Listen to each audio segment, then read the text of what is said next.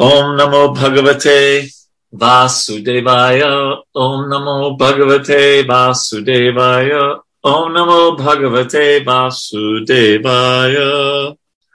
Om Jnanatimrandasya Jnananjana Shalakaya Chakshur Unmilitam Yena Tasmai Shri Gurave Namaha. Very good. So this is interesting, and here's Shakshi Gopal Prabhu as well. Interesting part of the Bhagavatam, isn't it? So if you remember, the demigods were all kind of encouraging Lord Brahma to help out the situation with Hiranyakashipu, who is performing these great austerities and is becoming very powerful. And so we'll begin with verse 14. O king, being thus informed by the demigods, the most powerful Lord Brahma, accompanied by Bhrigu, Daksha, and other great sages, immediately started for the place where Hiranyakashipu was performing his penance and austerities.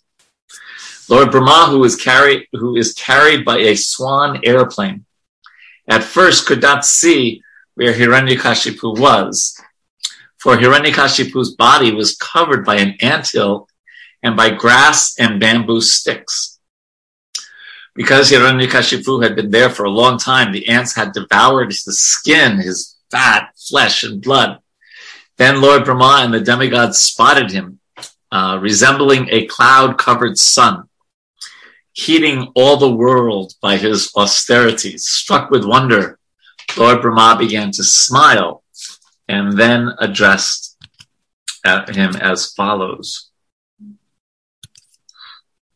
Prabhupada writes just like the second sentence of the second paragraph.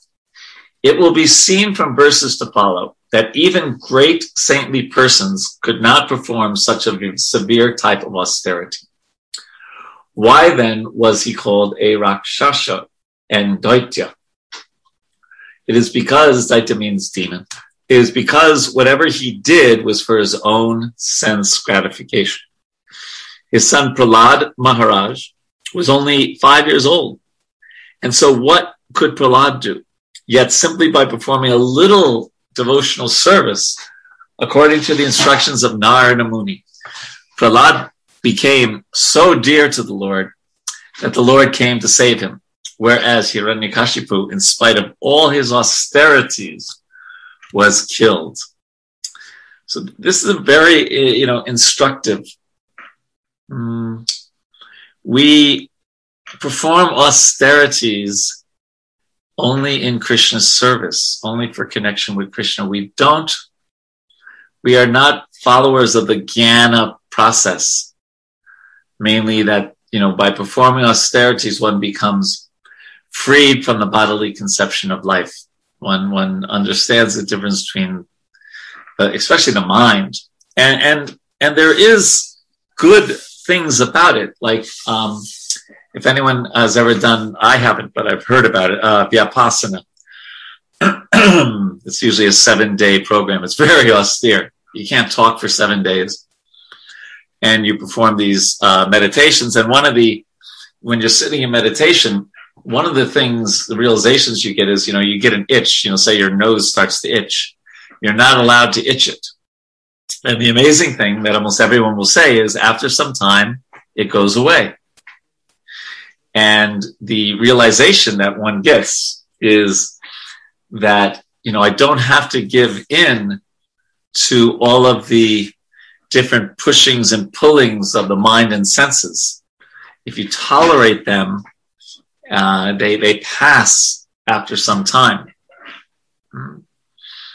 One sometimes can experience this with hunger on a fasting day. If you just kind of tolerate it, it goes away. Sexual desire, sometimes if you just don't feed it and just let it, tolerate it, it goes away after some time. Sleepiness is sometimes like that, right? You got enough sleep, but you still feel tired, and you just tolerate that tired feeling, and after a while it goes away. So there are realizations that one gets not realizations about Krishna per se, because, you're not going to get that by performing austerities, unless they're connected to Krishna. But we have the four regulated principles as our austerities, and not offending other living entities and other devotees can be kind of austerity, because the mind wants to, criticize. Trying to see others with compassion and as a spirit soul, that's a kind of austerity, a kind of challenge for us. Sometimes if we, share Krishna consciousness with others, that's an austerity. We're kind of sacrificing, in one sense, our ego by going out and doing that, especially for brahmacharis when they're out begging or, selling books like that. So there are austerities that are connected with Krishna consciousness. But otherwise, and tapasya is glorified in the Vedic literature. It's the wealth of the brahmanas, it's said. Austerity is a wealth of the brahmanas. But our main focus is the, air quotes, austerity of focusing on Krishna's pleasure, on the spiritual master's pleasure, and foregoing our desires for our selfish desires, which can take all kinds of gross and subtle manifestations. So we've spoken about austerities in the past, and we quoted that verse that says, if you're Krishna conscious, what's the use of austerities? If you're not Krishna conscious, what's the use of austerities? We can perform, Prabhupada performed great austerities coming at such an elderly age to America with no money and suffering heart attacks on the way. And he performed incredible austerities to establish Krishna consciousness, as did his Guru Maharaj, Srila Bhaktisiddhanta Saraswati Thakur. So we do austerities, but we do them not just for the sake of doing them. Prabhupada was not favorable, did not speak favorably, for example, about hunger strikes and things like that for political purposes, and things of that nature. And my experience, my small experience, is that when performing austerities for Krishna's pleasure, it may be a little poison in the beginning, but very much nectar in the end. And I've told you stories about, going out on Sankirtan and in Michigan in the winter, and wow, it could be, and also sometimes in the summertime, and just sweating profusely and like that. So Hiranyakashipu was performing austerities, and Prabhupada is saying what we just read, much greater ones than his son Prahlad Maharaj, but the results were, you could say, in one sense, counterintuitive. The results were that Hiranyakashipu ended up dead, and Prahlad Maharaj ended up being protected by the Lord. So what are your thoughts about austerities? What's your favorite kind of austerity? Gurudas brings up, yes, favorable about austerities like getting up by 4 a.m., going to Mangalarti, eating only Krishna Prasadam, fasting from grains and beans on Ekadasi. Yes. So basically, living this Krishna conscious life, following the instructions of spiritual master, like you said, following fasting and regulated lifestyle, chanting of the holy names as per our commitment. These are all austerities, but also in Bhagavad Gita, we read reciting the teachings in the Vedas, also being kind and compassionate in mind, body, and words. So we all should at all times practice these austerities because they purify even the great souls, like it's mentioned. Very nice. And really, in one sense, austerity in one sense is the wrong word for devotees, because we get a higher taste by going to Mangalarti, by chanting our japa, by all these things. Yeah, Other thoughts of what's your favorite austerity or anything about austerities? I can improve our conversation. Andy's smiling for some reason. Well, I have a complicated thing about austerities, but I did hear something that was pretty cool about the British aristocrats, the royalty, their dukes and duchesses and all this. They put a big value on austerity. So I read about a woman who, like, into her 80s, who was a duchess or something, who would not sit in anything but a straight back chair before noon. In other words, in the morning, she wouldn't slouch in a chair. Her austerity, because of her rank, was that she would sit in a proper straight wooden chair up until a certain time in the day. Wow. So they saw the value of austerity as a offering towards their position. I thought that was very interesting. Yeah. And they also sometimes, one thing I heard was giving the facade is not a nice, giving the impression of austerity. I heard that sometimes the Queen, she would take a meal before going out to a luncheon. And therefore at the lunch, she'd just nibble very little, practically to eat very little, if anything, at the public affair. Maybe also for other reasons. And, but interesting. Yes. Thank you for that. Other thoughts on austerities? Tapasya. Chitra, if you're speaking, you're on mute. We can't hear you. And Andy's idea, are you? Yeah, go ahead, Rudas. Andy's idea was very interesting to me, and it made me think that in general, in society, austerity doesn't have a positive connotation. And of course, because I'm thinking this is because we live in a society that emphasizes sense gratification. So if you characterize someone as austere, it's usually they're very straight-laced or strict, or they deny themselves pleasures. And so when devotees talk about austerities, we can have a very good connotation when we mention it.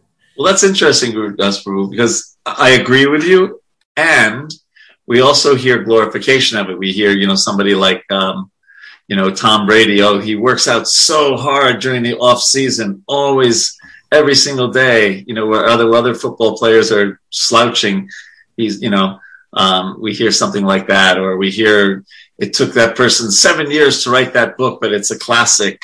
Or, I'm thinking about us, athletes are often, I'm reading a book now by Yogeshwar Prabhu.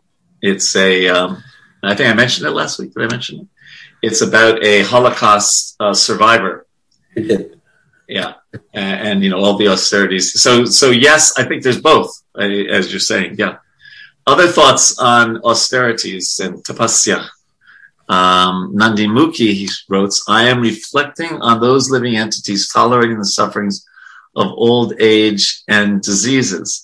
These are austerities, but many may just tolerate all these out of egotistic motivations, following Hiranyakashipu without lasting benefits to their consciousness. Yes, now that's an interesting austerity, Nandimukhi, because it's not a choice. If you keep living, you are forced to have old age and diseases, practically. That's different than a voluntary choice, so that's an interesting point as well. Other thoughts? So what I was thinking is, I think Krishna performed austerities when he tolerated insults from Shishupal. Mm-hmm. But there was a limit to that. So that was an interesting example. Yes, can now, you discuss that? Like, to what extent is it acceptable to tolerate certain things? Very good point. Yeah, toleration he showed that example. Also, he performed austerities with Sudama when they were out collecting wood for their Guru Maharaj and got caught in the bad weather. Of course, this is all, his so-called austerities are not austerities, but it's a good point you're making about tolerance as an important feature in austerity. Other thoughts? Now, we sometimes say, and I think it's true, that tapasya, if it's not done for Krishna's pleasure, can make the heart hard. And that's what Gurudas Prabhu was kind of getting at, that people are seen to be stoic and things like that when they perform austerity sometimes. So we don't want the heart to be hardened. And I know we spoke about this before, but there's nothing wrong with repeating important things. That Rupa Goswami has given the perfect understanding that if we perform austerities for Krishna's pleasure, seeing things connected to Krishna, then the heart will not get hard. That sometimes just tolerating, like yogis do, tolerating the cold and being in a freezing lake or river in the winter, or cooking in the summer or whatever, just doing that to get some shakti, get some powers, that is not recommended. That can make the heart hard. And then Prabhupada also says that sometimes we just have to do our duty, which may be tapasya. Like he says, a mother may be cooking in the kitchen in July or August, hot season. But that's the duty. Or we may take a cold bath in the winter, if that's our duty. Right? So there's also that idea of connecting tapasya with dharma and with doing one's prescribed duties. And that's kind of like, and that helps free us from the dualities of this world, right? When we are, because sometimes it's very nice to cook in the winter, right? The kitchen is warm. You kind of want to go in the kitchen in the winter sometimes. And in the summer, it's not like that, especially in India, where if you don't, like where I stay in India, I don't have central heating and cooling. So, yeah. Other questions or comments on the idea of austerities? Hi, Krishna Prabhu. Yes, Shakshi Gopal Prabhu. Listening to the glories of the Lord and reading scriptures is also like a good austerity that, and rest of them, like all the other devotees have mentioned, and visiting to holy dhams and devotees association. Yeah, very good point. That if you remember the 7th chapter, the 7th verse of the Nectar of Instruction, it actually says those things that you're mentioning, Shakshi Gopal, they're not austerities, they're blissful, but because we are jaundice-like, we don't have a taste for them, and therefore it can seem austere while we're doing them until, as we gradually get a taste. Very good point. Jiva Tattva Prabhu? You have your hand up? Yes, Prabhu. Hare Krishna. So yes, Lord Krishna says in Bhagavad Gita, austerity, sacrifice and charity purify even the pure souls, as Anurupa mentioned earlier. And in addition to that, Shukdev Goswami in the beginning of Bhagavatam also refers that it is Shama Evahi Kevalam if it does not invoke our attraction towards Krishna. So you very nicely identified that point as well. So yes, all activities that we are performing, all kind of austerities that we are performing, have a very close relationship to the mood behind it, right? How we are carrying it out, like you expressed, just by carrying out our dharma, right? So dharma, prescribed duties. But what is the mode of that prescribed duties? Are you looking for name, fame, and glory? Is focusing yourself in the center? Are you putting Krishna in the center? Very good. Right? Very good. Two ladies, two mothers may be cooking, but one is cooking for the satisfaction of her children so that the children love her. Another is cooking for the pleasure of Krishna so that, everyone gets the blessing of Krishna. Very nice. The remnants. Thank you. All right, so let us carry on.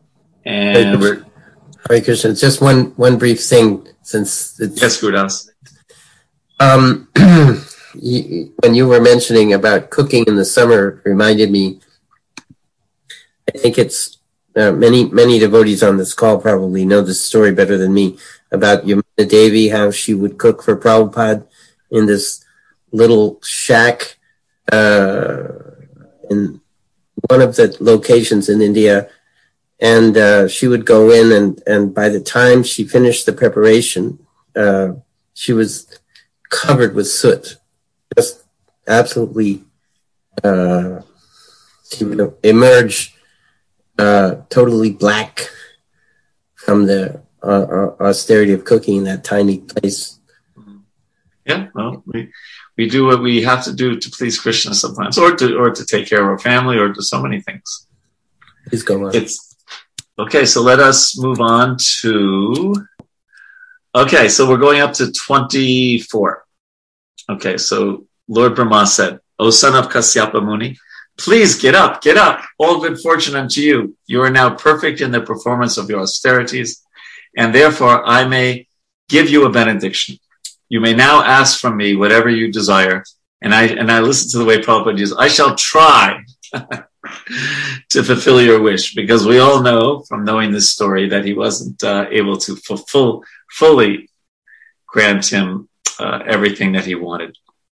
"I have been very much astonished to see your endurance. In spite of being eaten and bitten by all kinds of worms and ants, you are keeping your life air circulating within your bones. Certainly this is wonderful. Even saintly persons like Brighu, born previously, could not perform such severe austerities, nor will anyone in the future be able to do so. Who within these three worlds can sustain his life without even drinking water for 100 celestial years?" And we all know that, this is some special benediction, because what do they say, Andy? You can only go like 3 or 4 days without water, generally, in these kind of bodies. Yeah. Right. Yeah, something like that. Yeah. So maybe 6 maximum. Yeah. Dehydration is, but yeah, this is on a different level, obviously, a different time, millennials ago, and yeah, and he's had these yogic perfections. "My dear son of Diti, with your great determination and austerity, you have done what is impossible even for great saintly persons, and thus I have certainly been conquered by you. O best of the Asuras, for this reason I am now prepared to give you all benedictions according to your desire. I belong to the celestial world of demigods, who do not die like human beings. Therefore, although you are subject to death, your audience with me will not go in vain."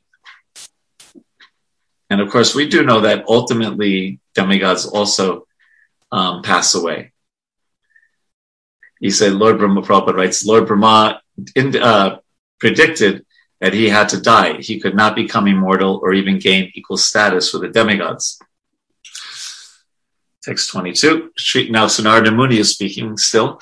After speaking these words to Hiranyakashipu, Lord Brahma, the original being of this universe, who is extremely powerful, sprinkled transcendental, infallible spiritual water from his kamandanu, which is like a pot, kamandalu, upon Hiranyakashipu's body, which had been eaten away by ants and moths, thus enlivening Hiranyakashipu. As soon as he was sprinkled with the water from Lord Brahma's water pot, Hiranyakashipu rose, endowed with a full body, with limbs so strong that they could bear the striking of a thunderbolt. If you remember in the 10th chapter of the Gita, Krishna says of strong things, I am the thunderbolt. With physical strength and a bodily luster resembling molten gold, he emerged from the anthill a completely young man, just as fire springs from fuel wood. And text 24. Seeing Lord Brahma present before him in the sky, carried by his swan airplane, Hiranyakashipu was extremely pleased. He immediately fell flat with his head on the ground and began to express his obligation to the Lord. Not the Lord, but Lord Brahma. And in the purport, I won't go into the details of the purport, but Prabhupada is commenting a lot on the difference, because he calls him Lord here, the difference between the demigod and the Supreme Lord Krishna. And he goes to great length to do that. And he says, better than trying to please the demigods from material desires, Prabhupada quotes the verse from the second canto, Akama, Sava Kamo Va Moksha Kama Udarti. Better to worship Krishna even if you're free from material desires, you have no material desires, that's better to do that.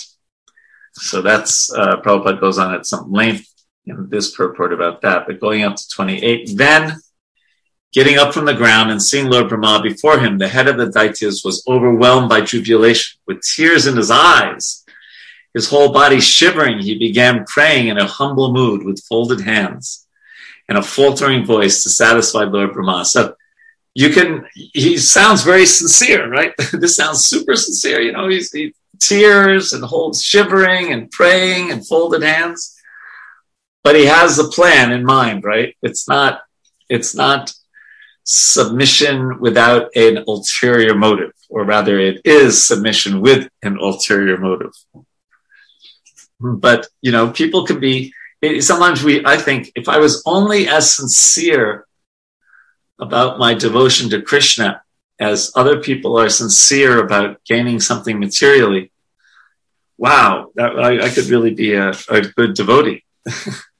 So we're seeing his sincerity here, his determination, his desire, his strong desire, but it's not exactly in bhakti. Continuing, let me offer respectful obeisance. So here he keeps on calling him the Lord, or here at least he says it more accurately, let me offer my respectful obeisances unto the Supreme Lord within this universe. At the end of each day of his life, the universe is fully covered with the dense darkness by the influence of time. And then again, during his next day, that self-effulgent Lord, by his own effulgence, manifests, maintains, and destroys the entire cosmic manifestation through the material energy, which is invested with the three modes of material nature. He, Lord Brahma, is the shelter of those modes of nature, Sattva Guna, Rajaguna, and Tamaguna. I offer my obeisances unto the original personality within this universe. That's also accurate, okay?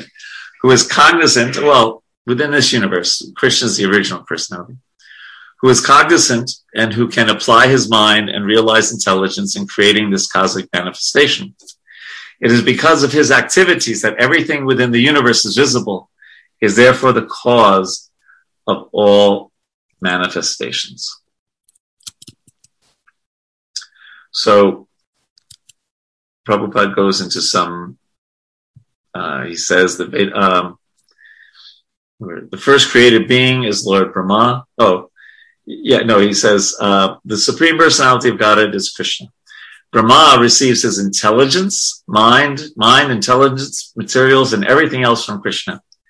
And then he becomes the secondary creator, the engineer of this universe. In this regard, we may note that creation does not take place accidentally because of the explosion of a chunk.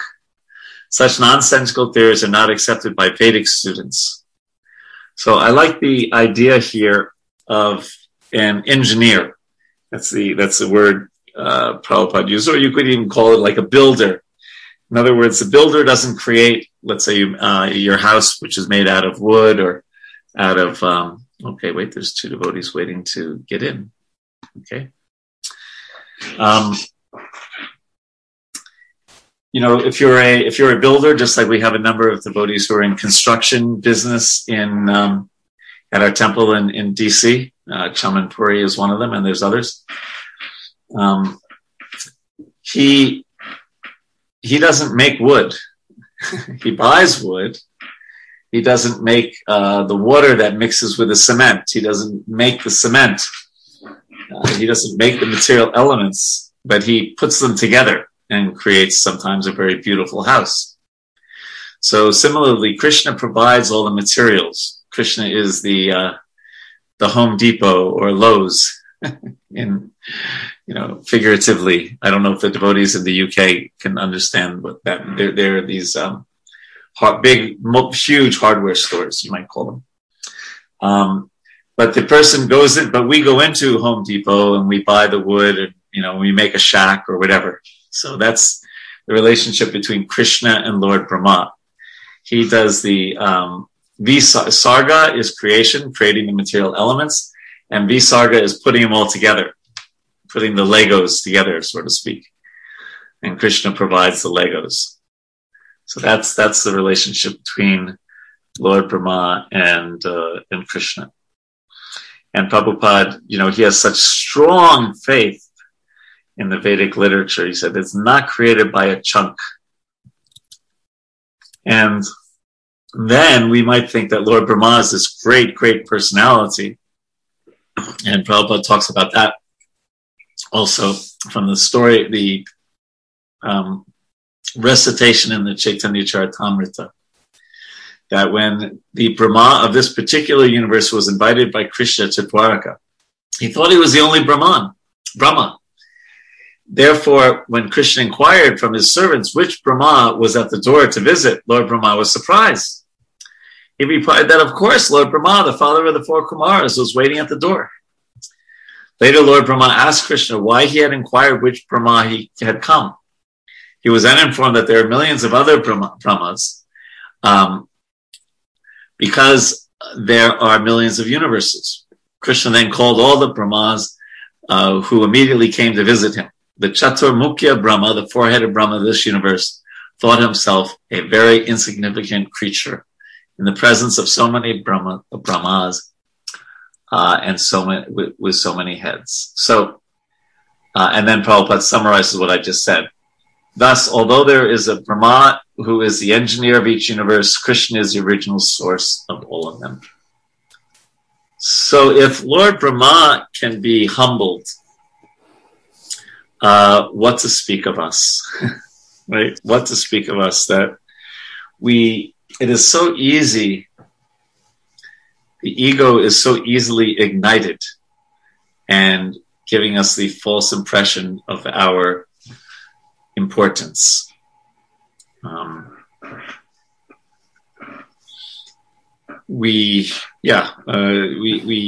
so here, Lord Brahma, things are put into perspective.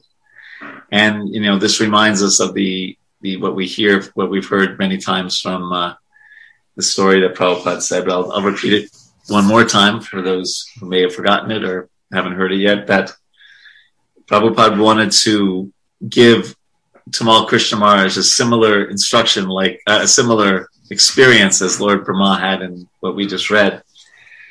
And so he said that, the material world is 1/4 the size of the spiritual world.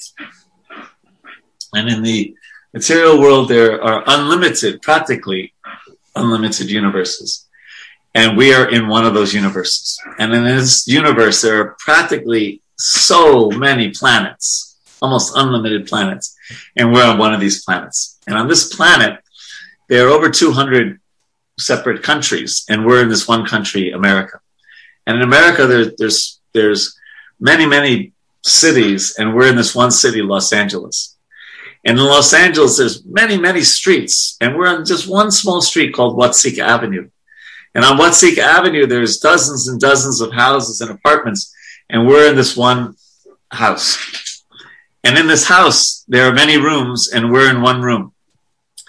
And in this room, there are many devotees, but there is one Tamal Krishna who thinks that he's very important. So it's something to remember that, first of all, that Krishna is Paurusham Nrishu, the ability in man. So when something goes well, or when we are able to do something well, we remember that, and we remember the story of Arjuna, that Arjuna was this incredible warrior. So, like a warrior that no one had ever seen before. He was so good at archery. And we see that in the 10th chapter, Krishna says, of the Pandavas, I am Arjuna. Right? And he could defeat practically armies single-handedly. But then towards the end of his life, when Prabhupada writes that he did not need that strength to go back to Godhead, he couldn't protect Krishna's queens from some, village militia kind of thing, like nothing compared to his training and his strength. And Prabhupada writes that Krishna withdrew that from him because it wasn't something that he needed to go back to Godhead. So Arjuna, he was a great devotee, so he wasn't, but you can imagine how proud he could have become of having that warrior power that he had. So we may be very good, a very good speaker, or very strong, or very intelligent, or very good at finding elegant solutions, or very attractive looking, or very wealthy, or whatever. And we understand that, compared to Krishna, there's nothing to be proud of. And if we have some ability that, or some wealth or whatever, this is, coming from Krishna, the source of all of that. So humility is a very important principle, not just a detail, but a principle for any spiritualist in any tradition. And certainly in the Vaishnava tradition as well. So this is an important thing that comes out in this purport. So some thoughts on this point? Gurudas writes, the ego, where are we? You mentioned that the ego is so easily ignited. Lord Brahma seems susceptible to this also. In verse 27, Hiranyakashipu addresses Brahma as the source of the three modes of material nature. Lord Brahma knows that Krishna is the source of these three, but Brahma does not refute. Well, yes, he may not, or maybe we don't know what. You don't get the full exchange, obviously, in the Srimad Bhagavatam, but he prays in the third canto that he won't become proud. There's a whole chapter, right, about his prayer that he won't become proud as he does the subsequent creation. Thank you for that, Gurudas. Other thoughts, questions, comments about humility? Yes, Andy. Yeah, I think Krishna is also number one in humility. Because, like, he asks who's at the door. He knows who's at the door, right? He does that for the benefit of everybody around him, right? So he really can't do anything for himself if you think about it. Everything he does is he doesn't need to do anything for himself. So he's the ultimate humility. Very nice. He's always in the service of others, or always wanting to exchange love with others. Yeah, nice. Thank you. Jivata Prabhu? Hare Krishna Prabhu. Yes, humility is an amazing quality because it keeps the devotees or whoever is humble really under the radar from the people who are seeking name, fame, and glories, and make it attractive to them as well, while devotees also appreciate this quality, so make it attractive to them. So a person in a humble state, he is attracting all the parties, and everyone is looking at him as a friend, or, seeing devotees feel like, okay, this is a great association. A person is very humble. So it's a great quality. Unlike the materialistic view when people are running after name, fame, and glories, right? And that's where challenges and tribulations and conflicts, all these arise. Mainly. Very good point. Very good point. Yes. Humility is very attractive.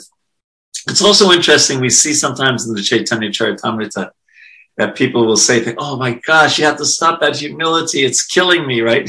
It's sometimes painful. Painful in a spiritual sense, not in a material sense, to be around somebody who has an honest assessment of themselves. And real humility comes by understanding the greatness of Krishna. That's actually how it's not just walking around with low self-esteem, or, as that saying goes, it's not thinking less of yourself. It's thinking of yourself less, or less often.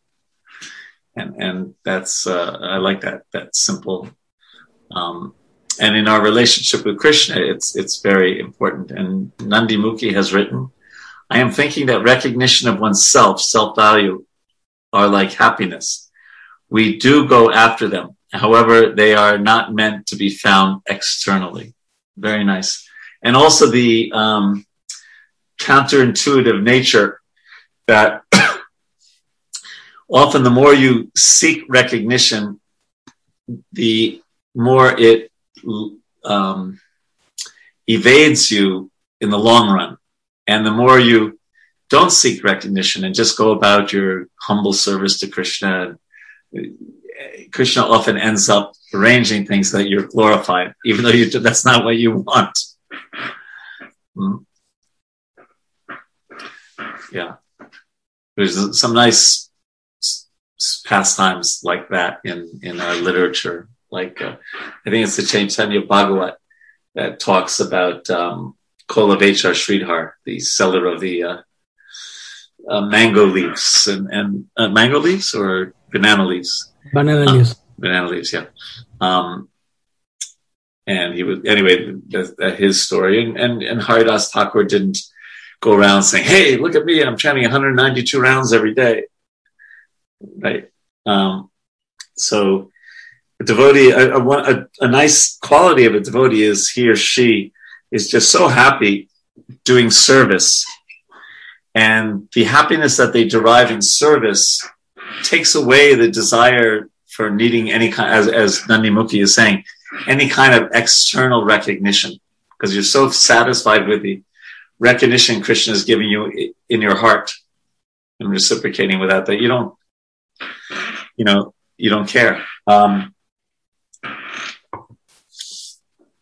Narottama Das Thakur, right? He would clean the place where his future guru would, when he would evacuate and clean himself, and then Narottam would hide, and then after Lokanath Goswami was done, then he would clean that area, and didn't want any recognition that he had done it or anything, but just wanted the opportunity for service. So a devotee is often satisfied with knowing that Krishna is seeing what he or she is doing. Other thoughts on humility? Hare Krishna, Prabhu. Yes, Raghunath Prabhu. Humility is the recognition that Krishna is my source and the source of all other living beings and everything in the creation. And even he is the source of all the excellent qualities that any person could have. And even whatever qualities that I have, he is the source. So when I have a proper understanding of that, then I am pretty comfortable in my position. I'm not thinking too much of myself or too low of myself. Right. And I am comfortable in wherever I am at. And no, everything comes from Krishna. He can give something to me and he can take it away from me. Doesn't matter. Nice, nice. And what is the consciousness? Where is our consciousness at when we are really craving recognition? It's material consciousness, simply. Material consciousness, okay. And what kind of material consciousness? Seeking name, fame, glory, sensual pleasure. Okay, seeking name, ego. Dean says ego. Yes. Yeah. Very well said. In anxiety, the person might be in anxiety, because they want that recognition. Mm-hmm. And I feel insecure without that attention or recognition. Insecure. Yes, definitely that anxiety. Yeah. Yes, because the devotee feels secure in Krishna's lotus feet. Yeah. Very, very well said. Okay, so let's move on then. So we are on 29 and we're going up till 35. Your Lordship, he keeps on calling your Lordship. Hiranyakashipu is still speaking. Being the origin of life in this material world, which is not exactly accurate, it is the master and controller of the living entities, both moving and stationary, and you inspire their consciousness. You maintain the mind and the acting and knowledge acquiring senses, and therefore you are the great controller of all the material elements and their qualities, and you are the controller of all desires.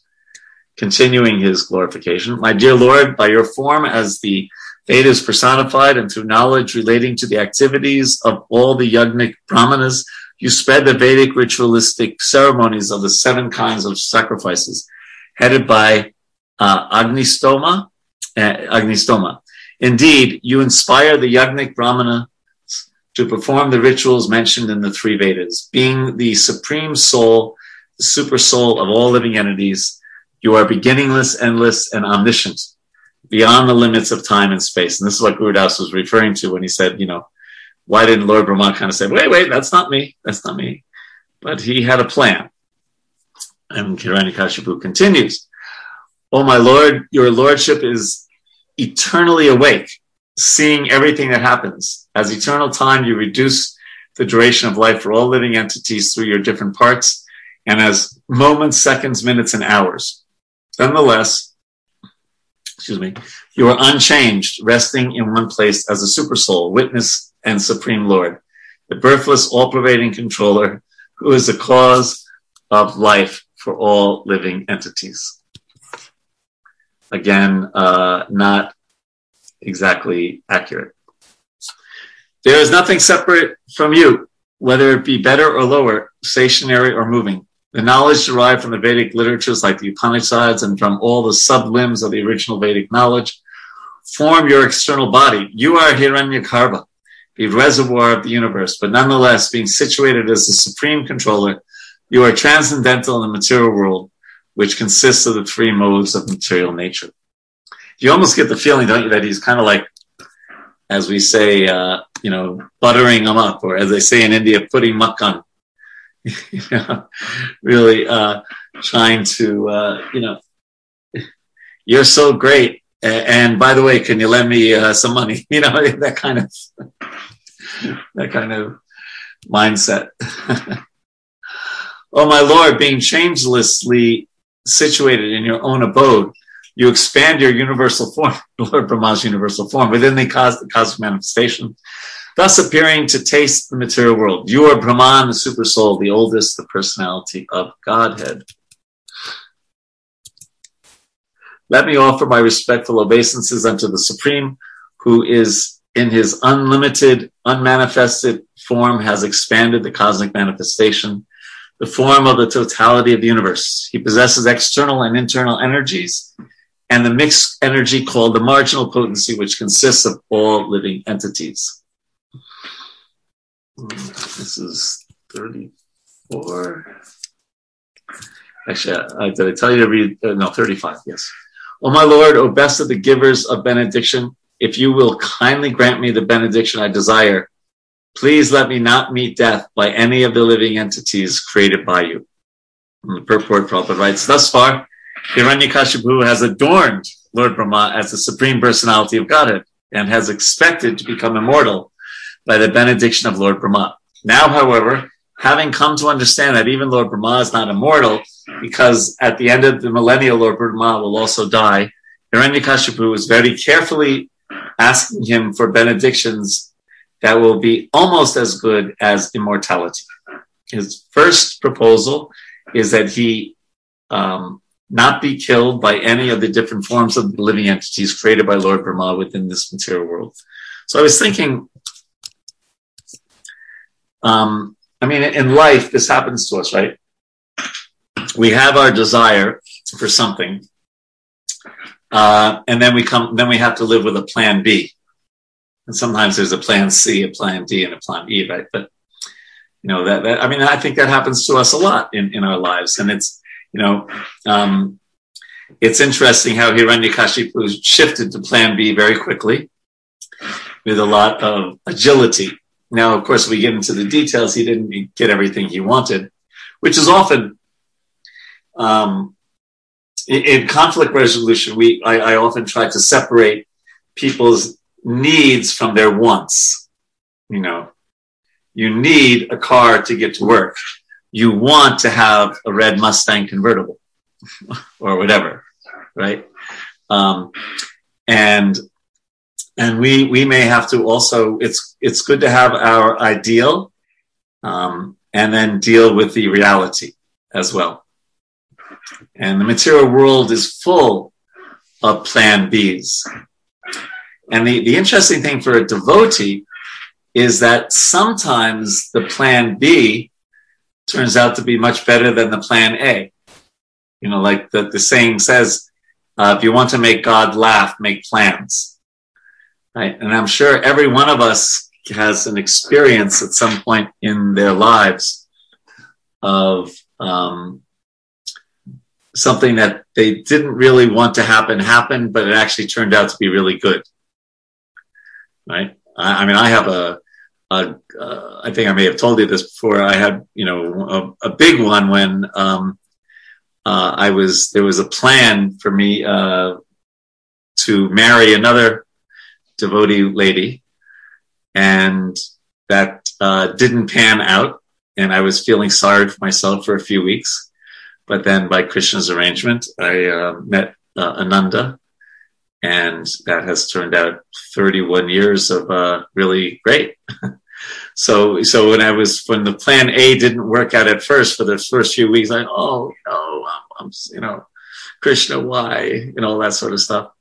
And then, later not that Nanda's my plan B. That's not the point. But something else happened that worked out wonderfully. So I think we all have that experience. Sometimes things are tough. Henry was living in the same house for 50 years of his life. And it was really somewhat hard to give that up and move somewhere else. But he did that. And I think now he feels some great relief, even though there's some nostalgia, but some great relief. So the devotee, man proposes and God disposes. So we have our plans and making plans. What did Eisenhower say? I always get this quote wrong, but planning is essential. Plans are, I don't know if he says useless, No. He says, the plan is nothing. Planning is everything. Okay. For D-Day. For D-Day. Okay. Yes. Because in other words, you have to make the plan, do the planning, but that when the rubber meets the road, when it actually hits the ground, it's going to adjust. It's going to change. Right? Is that basically right, Andy? That's the purport? I don't know. Well, somebody can Google that. We want to make sure we get it right. Jiva Prabhu says, Jayapataka Maharaj says this often, I have a plan, you have a plan, and then Krishna has a plan. And it is his plan that we should accept. Then we can all be happy. Yes. Very good point. Well, I did have something to say about plan. I quibble with one word that you used. Yes. You said Brahma had a plan. I think he discerned the plan. You mean Hiranyakashipu had a plan? No. Lord Brahma. Oh, he discerned a plan. Yeah, I think that's what that smile was about. If you go back, he said he smiled, right? Uh-huh. Remember, that's what Lord Shiva did when he realized what was going on. Yeah, okay. I think he's saying, "Oh, okay, I see now. I see where." I got it. Yeah, okay, that's nice. That's nice. Yeah, and plans are like that, and I like what the Jayapataka Maharaj quote. Or did somebody put something in the chat? We'll get to that in a second, Chitra. Yes. Oh, Dean says everyone's got a plan until they get punched in the face. Mike Tyson. Very good. Funny, right? That's probably the first time in the history of the world that Mike Tyson has been quoted in a Bhagavatam class. But no, that's a very good one. It's a very good one. Yeah. And you don't know Krishna's plan. Like I remember this was years ago, my son was really, he had just moved to America. He had lived in India his whole life. So he was really, FOB, fresh off the boat. And he moved to Dallas, Texas, and moved into the devotee community there. And he went to the community college for a year, but, school is so challenging in India, and community college he just found to be like 8th grade, just so easy compared to India that he had to go to another university. So he applied only to 2 universities, University of Texas and Southern Methodist University. And I wanted him to go to SMU because it's right next to, he could still stay in the devotee community in Dallas, whereas in Austin, Texas, there was no devotee community. But he got a scholarship to SMU. But he the funny thing he said, I don't know if anyone knows about SMU, but it's, if you do know about SMU, you'll get this. He said, Pitta, that means dad in Hindi. So Pitta, it's so white. Because remember, he grew up in India, right? And there wasn't a lot of diversity. That was his point. It was mainly like, the way he portrayed it is rich kids who couldn't get into Rice University went to SMU. So I was saying, it's too bad there's not so much devotees. But anyway, Austin worked out great. Krishna had a plan. He spent almost every weekend in Houston, drove the 3 hours there and hung out with his devotee friends and really cultivated his Krishna consciousness a lot. So I had my plan. Krishna had his plan, and Krishna's plan worked out better. So, I'm definitely going to cut and paste that Mike Tyson quote and use that in subsequent classes. Okay. Chitra says, is Krishna's plan the intuition that we have? Well, that is a great question, Chitra. Yes, sometimes. And that's the tricky part, right? Sometimes, the super soul really does inspire us in the heart. But usually it's good to check that, the balancing is guru, sadhu, and shastra. In other words, talking to other devotees and maybe, referring to the scriptures to see if there's any direction given there, just to confirm, because sometimes it's really hard sometimes to discern in our stage of bhakti what is coming from our mind, which may have other motives, and what is coming from super soul.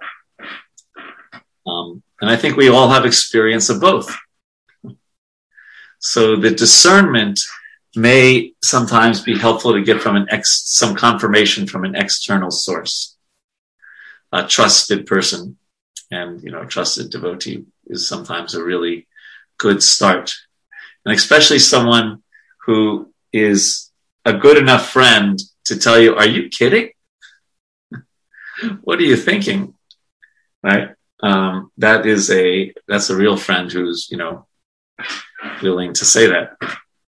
So it can be. And I think we've all had experiences where we really felt that, we came to a fork in the road and our heart was telling us to go one way, and it was the best thing we ever did. If you want to talk about fork in the road jokes to follow in Dean's footsteps, Yogi Berra said, if you come to a fork in the road, pick it up. Okay.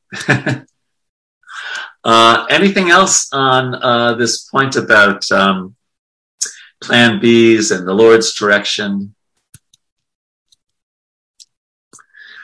All right, so let us then move on to, I think we're just the next verse. Yeah, the next verse. Grant me that I not die within any residence or outside of any residence, during the daytime or at night, nor on the ground or in the sky. Grant me that my death not be brought about by any being created by someone other than you, nor by any weapon, nor by any human being or animal. In the purport, Hiranyakashipu was very much afraid of Vishnu's becoming an animal to kill him because his brother had been killed by Vishnu when the Lord took the shape of a boar. He was therefore very careful to guard against all kinds of animals. But even without taking the shape of an animal, Vishnu could kill him by hurling his Sudarshan Chakra, which can go anywhere without the Lord's physical presence. Therefore, Hiranyakashipu was careful to guard against all kinds of weapons.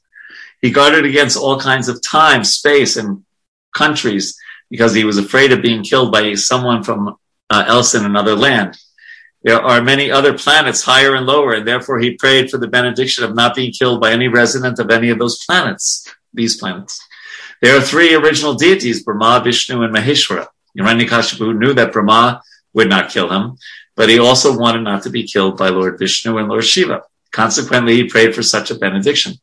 Thus, Hiranyakashipu thought himself securely protected from all kind of death caused by any living entity within this universe. He also carefully guarded against natural death, which might take place within his house or outside of his house. So we know in the dramas after this, he says, immortal, I am immortal. And there's some real lessons here, aren't there, for us about what is real shelter. He tried to cover all his bases. And, we may do that also. And we should, make sure we have the right health insurance and we may buy a Volvo car because it's the safest car, or whatever, or this or that. But ultimately, Rake Krishna Mareke, Mare Krishna Rakeke. If Krishna wants to kill you, no one can save you. If Krishna wants to save you, no one can kill you. And if Krishna wants to take everything away, Prabhupada said that his father would say that Krishna has a form with 10 arms that he could, you're trying to keep it, and Krishna can You can just take it away. And similarly, if Krishna kinds to give you something, it's hard to even get it all because he keeps giving and giving and giving. So, also from this purport, we can see that, our intelligence is important, but it has its limitations. And especially if we become proud, because Brahma is thinking, Hiranyakashipu is saying, okay, I tricked tricked Lord Brahma into granting me immortality, right? And he thought that because he used his intelligence. So we want to use our intelligence as much as possible in Krishna service, and we also know that it is not complete intelligence. So there's a lot actually here in this purport about and practical instructions for us to live our lives. So some questions or comments about this interesting purport and Hiranyakashipu's attempts at immortality and protecting himself. Also, these prayers also give an indication about how incorrect or incomplete Hiranyakashipu's understanding about the Supreme Lord is. He has some understanding, but he thinks that he has a complete understanding. So that's the space he is at and thinking, oh, Brahma is the supreme, that supreme personality. I will get the benedictions from him and I will kill Vishnu. Interesting you say that, because it was Lord Brahma in a different pastime in the 10th canto who said, my dear Lord, others may think they know you, but as far as I can understand, I can't figure you out. And it's said that his, intelligence is as great as his life is long. So, if Lord Brahma says that, what to speak of us? Shushil, were you going to go off of mute? I couldn't tell. It looked like you lit up for a second. Maybe not. Hare Krishna, Prabhuji. I'm mute always. Acha. Okay. I thought you wanted to say something. No, Prabhuji. Acha. Okay. Very nice. Other questions or comments on this point? Okay. But Andy's still smiling. Such a great story. Yeah, it's a great story. All right. So 37 and 38. Grant me that I not meet death from any entity, living or non-moving. Grant me further that I not be killed by any demigod or demon or by any great snake from the lower planets. Since no one can kill you in the battlefield, you have no competitor. Therefore, grant me the benediction that I too may have no rival. Give me sole lordship over all the living entities and presiding deities, and give me all the glories obtained by that position. Furthermore, give me all the mystic powers attained by long austerities and the practice of yoga, for these cannot be lost at any time. And in the purport, Srila Prabhupada says, Lord Brahma obtained his supreme position due to long austerities and penances, mystic yoga, meditation, and so on. Hiranyakashipu wanted a similar position. The ordinary powers achieved by mystic yoga, austerities, and other processes are sometimes vanquished, but the powers obtained by the mercy of the Lord are never vanquished. Hiranyakashipu, therefore, wanted a benediction that would never be vanquished. So this is a sign of intelligence, and we can apply this in our lives. That it's said that whatever progress we make in bhakti is never lost. Mehapi kramana sosti pratyavayo navidyate swapamapyasya dharmasya trayate mahato bhayat. Krishna says in the 40th verse of the 2nd chapter of the Gita. And the things that are generally sought after in this world, they have a beginning and an end. Right, our wealth, our home, our family, we can use all of those in Krishna's service, but the bhakti, whatever devotion we have mustered up in this life is carried with us into our next life. And if it reaches fullness, then the next life is with Krishna in the spiritual world. So we should seek that which cannot be taken away. So Hiranyakashipu was trying to do that, but he was, as the song goes, looking for love in all the wrong places. He didn't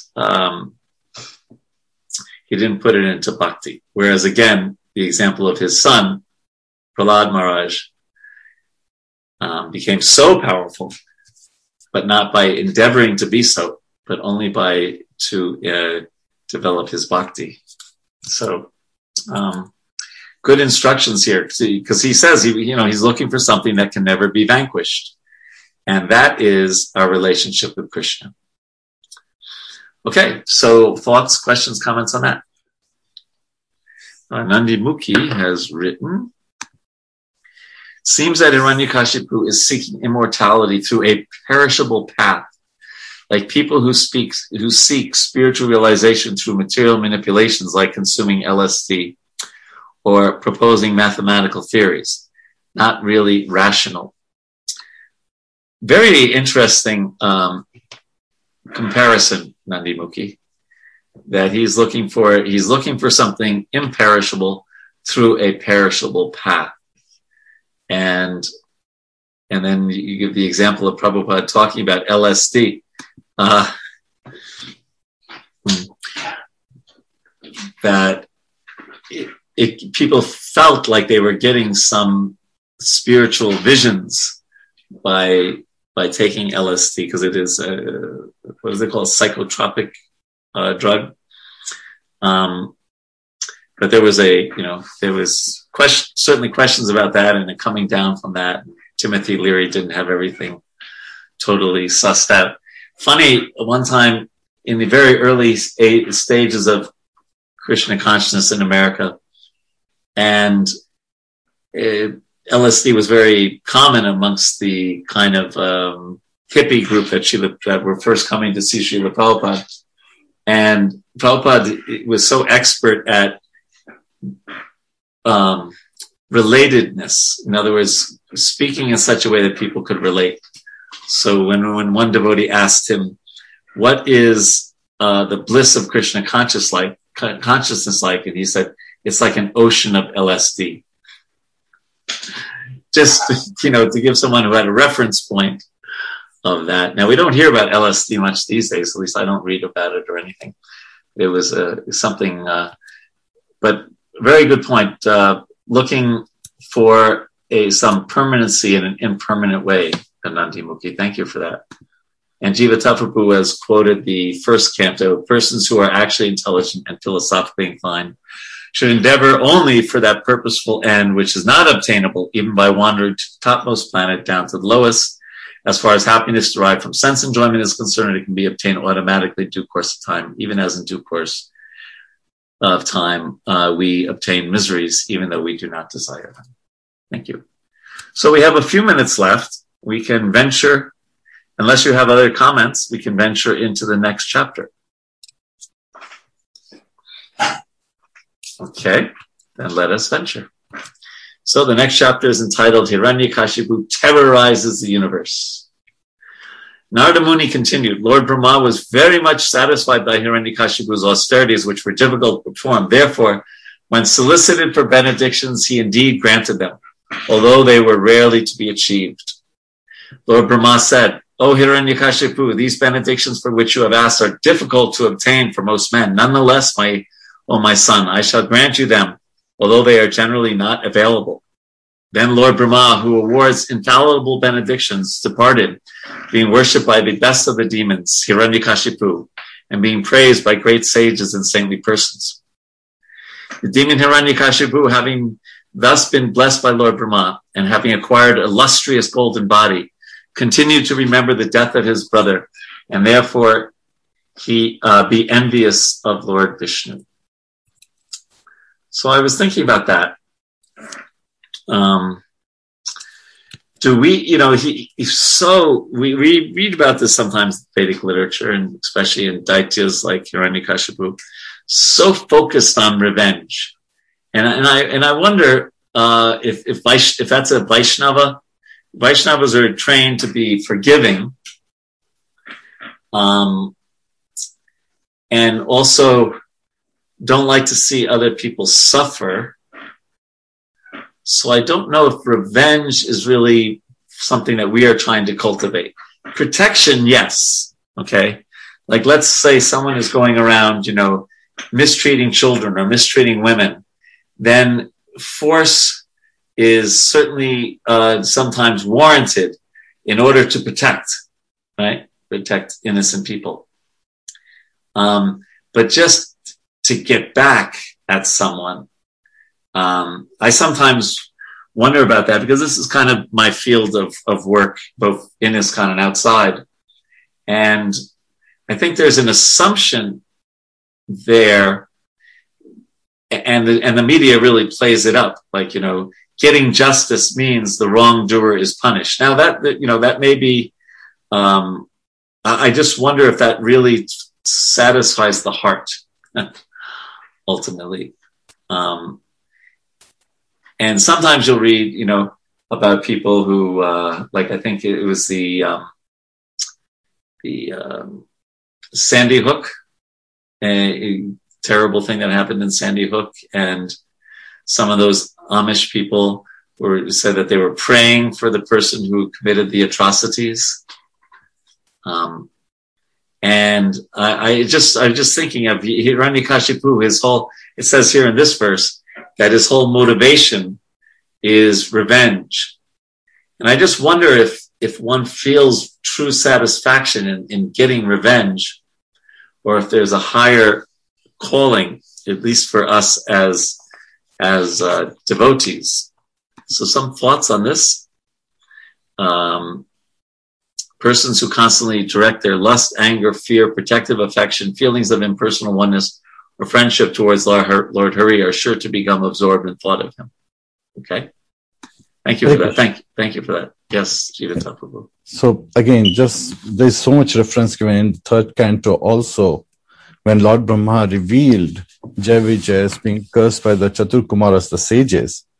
He also identified that, in a way, Lord Vishnu indicated that even a Brahman's curse can be nullified when one engages in devotion service, especially by constantly thinking of the Lord.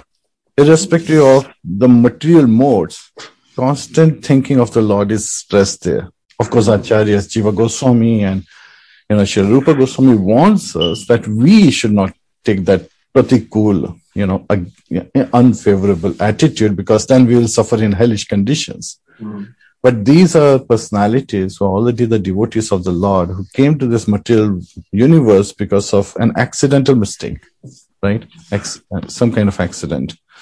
And so they carried out these pastimes, but we take lessons. But Hiranyakashipu here, as part of this example, is showing that he completely got absorbed in meditating on Lord Vishnu.